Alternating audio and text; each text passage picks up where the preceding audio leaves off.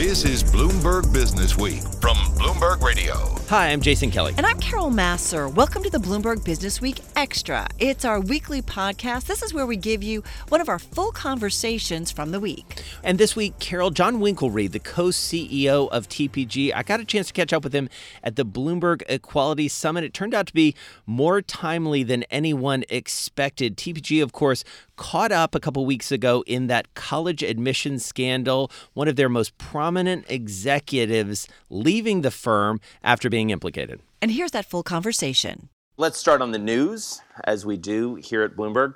A couple weeks ago, one of your partners, Bill McGlashan, was wrapped up in this now very well-known admissions scandal. You guys, I think it's fair to say, moved swiftly, both internally and externally. I want to ask you where you stand now with your investors, because notably one of the decisions you made was to go to investors in the new Rise Fund and say, look, it's all good. You can have your money back if you want. How have they reacted? And then I want to talk to you about what's going on inside the firm. Well, I think a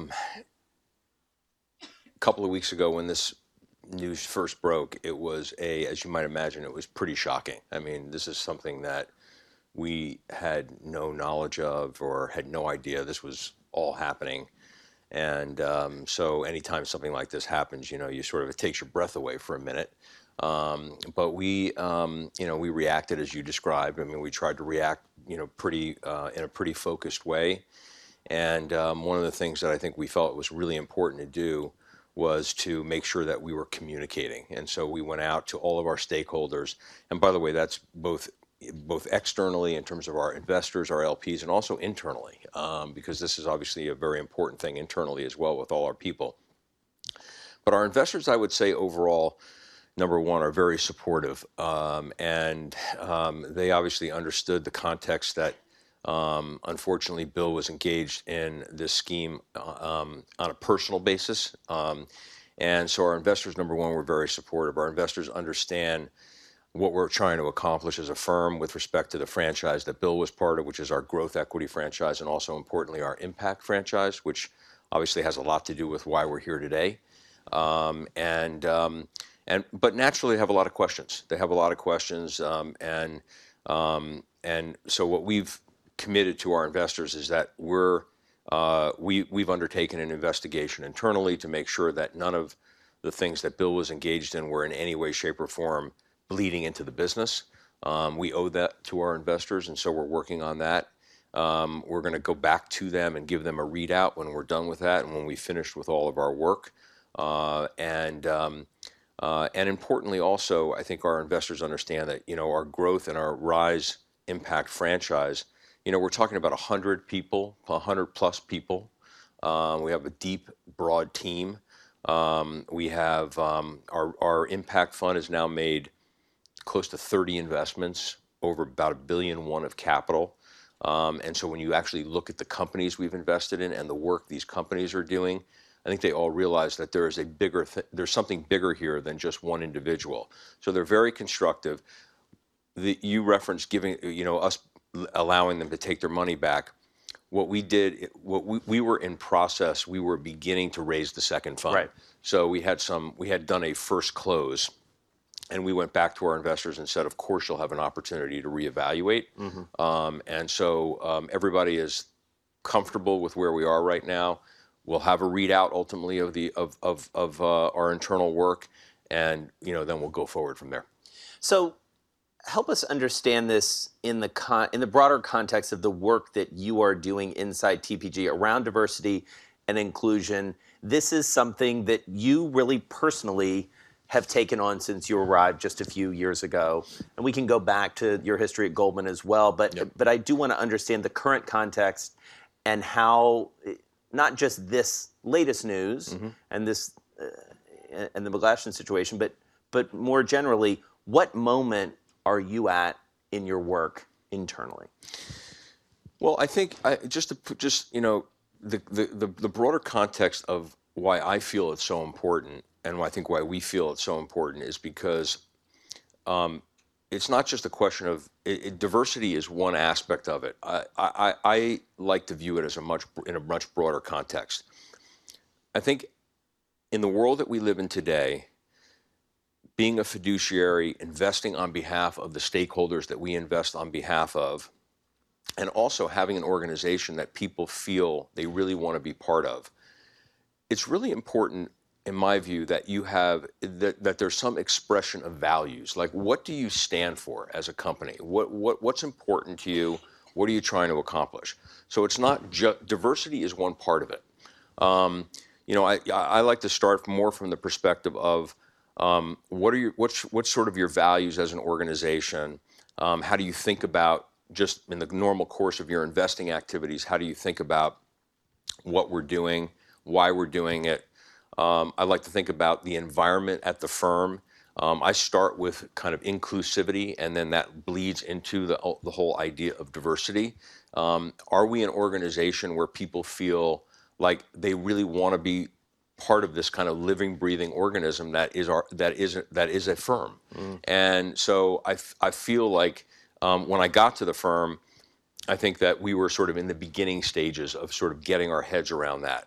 And I think in the past couple of years in particular, I think this whole concept of sort of value orientation, what do you stand for, what are you trying to accomplish, I think that has accelerated in a big way, not just at TPG, just generally in the market. Well, and I want to ask you about that, because I think it's fair to say, I don't think anyone in this room would disagree, this is not something private equity has been good at. It has been really white, it's been male, it's been bros. So Bros? Yeah. So why, first of all, briefly, why? And second, do you have a legitimate shot at changing that narrative quickly? Well, first of all, why is because I think, well, first of all, it's important to me. I think that when you are part of an organization, and I learned this a little bit in my past organization at Goldman Sachs, when you're part of an organization that is white, bro, homogeneous, and then you have a set of experiences where you kind of get out of that atmosphere, you realize the difference. You realize the richness of being in a much more heterogeneous environment. You realize the richness of having a bunch of different type of people sitting around. Some of it's subtle, but some of it's not that subtle. Okay, in terms of the idea flow, who you connect with externally, and again, going back to kind of what you stand for. So I feel like it makes you a much better, much richer, much more interesting organization. And your ability in our world, where you're trying to actually invest in companies, you're trying to relate to and connect to CEOs, or you're trying to relate to that are running other companies. You're trying to relate to companies that are prosecuting businesses where they're dealing in a diverse world. I think having an understanding for that, having a connection in some way, shape, or form, because your organization is trying to do some of the same things, to me, that's a very important thing. So I think that, so just kind of level setting, I think it's very important in that respect. In terms of changing it fast, I think it depends on what your definition of fast is. Yeah. I think if you look at... Well, because your LPs have made it clear that this is something that's very important to them, I think if you look at what we looked like, I've been there for a little over 3.5 years. If I use that as a frame of reference, if you look at where we were 3.5 years ago versus where we are today, I think we have moved the needle a lot. Do we have to move it a lot more? We do, but I think we've moved it a lot. Just give you some examples. We have focused on creating an environment that is more inclusive and people feel more comfortable in, things like we have done as an example. We just changed our family leave policy. Our family leave policy is gender blind. It's 18 weeks for the primary caregiver. It's 4 weeks for the secondary caregiver. You can take 4 of those weeks at any time during the course of the year. We have undertaken a program and we think about this, by the way, with respect to our broader ecosystem, not just the 1,000 people at TPG.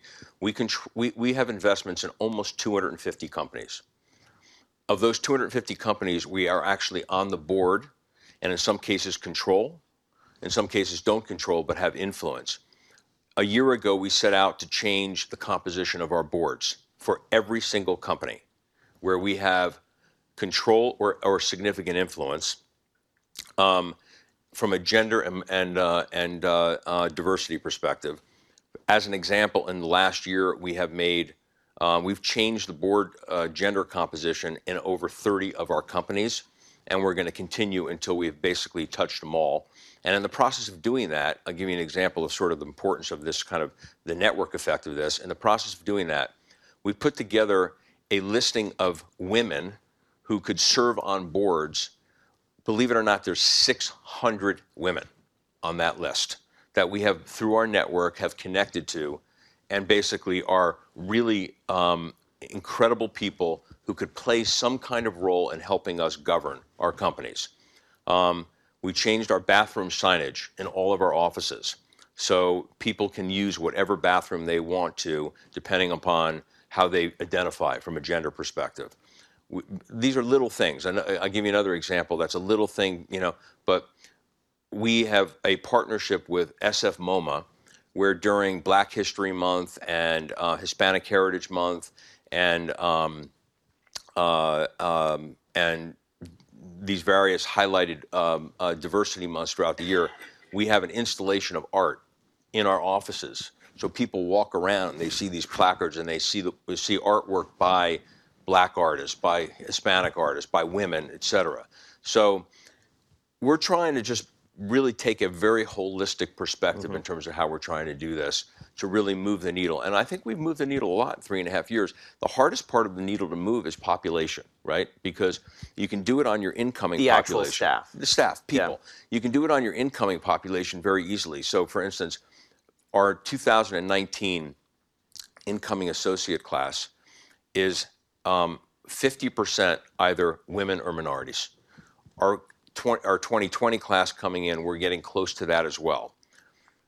Where you have a harder time moving the needle is, the old white bro guys that are sitting around that you talked about that have been there for a long time. Moving that diverse population through the organization is more of a challenge, and we're trying to do that. But, and I think it will take some time to do that, but we're trying to do that. And do you feel pressure from your limited partners? You're talking to them all the time. You were saying to me you're traveling later this week to meet with investors. Is this coming up more? Are they setting benchmarks? What's the tone and what's the substance of those conversations? Well, I would say that it is coming up more. I would say that more of our limited partners are getting more focused on this question of diversity. What does the organization look like from that perspective? I would say they've been focused on things like ESG initiatives for a long time. Right. They haven't been as focused on diversity. I will say that in my first, year and a half when I met with LPs, I don't know if I ever mentioned this to you before, but I was kind of surprised how infrequent it came up. I was surprised how infrequent it came up. And is that just because they're like, we're making money? Like, it's cool with us? I don't know. I think that, again, I think it's sort of the governance needle has moved everywhere now, right? It's moved everywhere. As state pension funds, state retirement funds. I'd have meetings with them and it barely came up. It's coming up now. So I think it definitely has the politics of the country have moved, right? Yeah, absolutely. I mean, the current conversation is pretty laser focused on it. And so I think that, that is definitely bleeding into the conversation. And so when you talk to your former partners, your former colleagues at a place like Goldman, is it a similar vibe? And we were talking a little bit backstage about, without going into what we were talking about backstage, but, David Solomon has been the new CEO of Goldman. He's been pretty vocal about this as well. Yeah. You feel like he's moving the needle? I think he is. I mean, I think Goldman has been at this for longer. I think that it feels to me like when I look at Goldman, and it's not exclusive to Goldman, but it's sort of like you would kind of advance the ball and you get like on a steep part of the curve in terms of making some progress, and then all of a sudden kind of you level out, and then you kind of get on it again and you level out. And I think David is now sort of steepening the curve again. Yeah. I think it's clear that it's something that he wants to talk about. And so as a result of that, if the CEO wants to talk about it, a lot of other people are going to start talking about it. So before we wrap up, what hasn't worked? Like over your career and maybe more recently at TPG, I'm guessing, you guys are idea guys. You sit around and you think, all right, let's do this. Has there been anything where like, well, that didn't go so well? Well, I think a couple of things. I think what doesn't, just in terms of doesn't work or is not as effective. Yeah. I think that it can't just be coming down from the CEO. You have to figure out ways of holding people throughout the organization accountable. So it's very important that when you go through your meetings at the end of the year with managers who are running groups of people or running businesses, this has to be part of the conversation. There has to be a level of accountability, like it matters. And I know it's crude, but in terms of how people think about their careers, if they don't think it's going to affect their career, or if they don't think in some way it's going to affect their financial well-being, they probably aren't going to focus on it as much as they should. So I do think you have to do that. So that would be one thing. If you're not doing that, it's probably not going to work as well. Another issue is, this whole concept of as you try to accelerate and move diverse parts of the population through your organization, how do you quality control? In other words, you want to make sure that as you move people through the organization, you're bringing them along. They need mentorship, they need sponsorship, but what if they're not performing? And so you have to make a tough decision. And one of the things that I have found is that in the process of managing that, you can't just promote people or move people along because they are in a diverse part of the population if they're also not being successful. And so then when I remember, this was back when I was at Goldman, I remember the prospect of having to let somebody go who was in a diverse part of the population. And I remember, frankly, being scared, like, I've got to do this, and this person is obviously viewed as diverse. How is the rest of the organization going to view it? And so what I did is I actually got together with a group of people who were from the same part of the diversity spectrum to talk to them about it. And what I learned was that they were as insistent on me managing that person out as I thought it was necessary, because they felt the last thing we want is to have somebody who's just underperforming or is viewed as being kind of put there for the wrong reasons. And so I ended up getting the support of that group. So as far as sort of how it got communicated through the organization, that was very helpful. Right. And so I think that you have to have performance standards for everybody, right? And changing those performance standards is not a very good thing to do. Having said that, what you do have to do is, I think you do have to, in my view, reach down in the organization. Like one of the things that we're doing is, when we think about partner selection at TPG, we are looking at women and minorities. We have a special process to look at them and make sure that we are evaluating whether or not people at the right point in their careers are getting vetted, so that, and we are going as far in some cases as maybe vetting someone a year early, or a year earlier than they otherwise would be, because we want to make sure that they're getting the proper exposure. And that doesn't mean we're promoting them too early. It just means we're creating visibility in the organization. All right, before I let you go, got to ask, what does success look like 10 years from now for TPG? Is it different kinds of deals? Obviously, the firm looks different internally, but what's the outcome? I think, I don't think it'll be different. Well, only different kinds of deals in the sense that if you have a diverse group of people, you may be identifying different opportunities as a result of that. And so that may change the composition of the portfolio a little bit.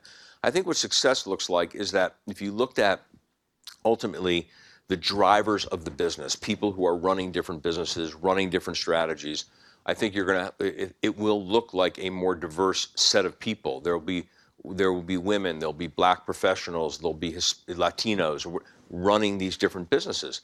And I think that's entirely possible. And that's Jon Winkelried, the co-CEO of TPG. And Carol, what I found interesting was certainly acknowledging a lot of the challenges that private equity faces. This was, for a long time, a very insular industry, small, tight, and candidly, as you heard us talk about, very white and very male. They're trying to change that, and they're trying to change it in part because they're getting a lot of pressure from their own investors. Yeah, very revealing conversation. Be sure to tune into Bloomberg Businessweek Radio live Monday through Friday starting at 2 p.m. Wall Street time. Can't catch us live? Get our daily podcast for the ride home at iTunes, SoundCloud, and Bloomberg.com. You can get this week's edition of the magazine. It's on newsstands now. And we'll be back right here next week at the same time. This is Bloomberg.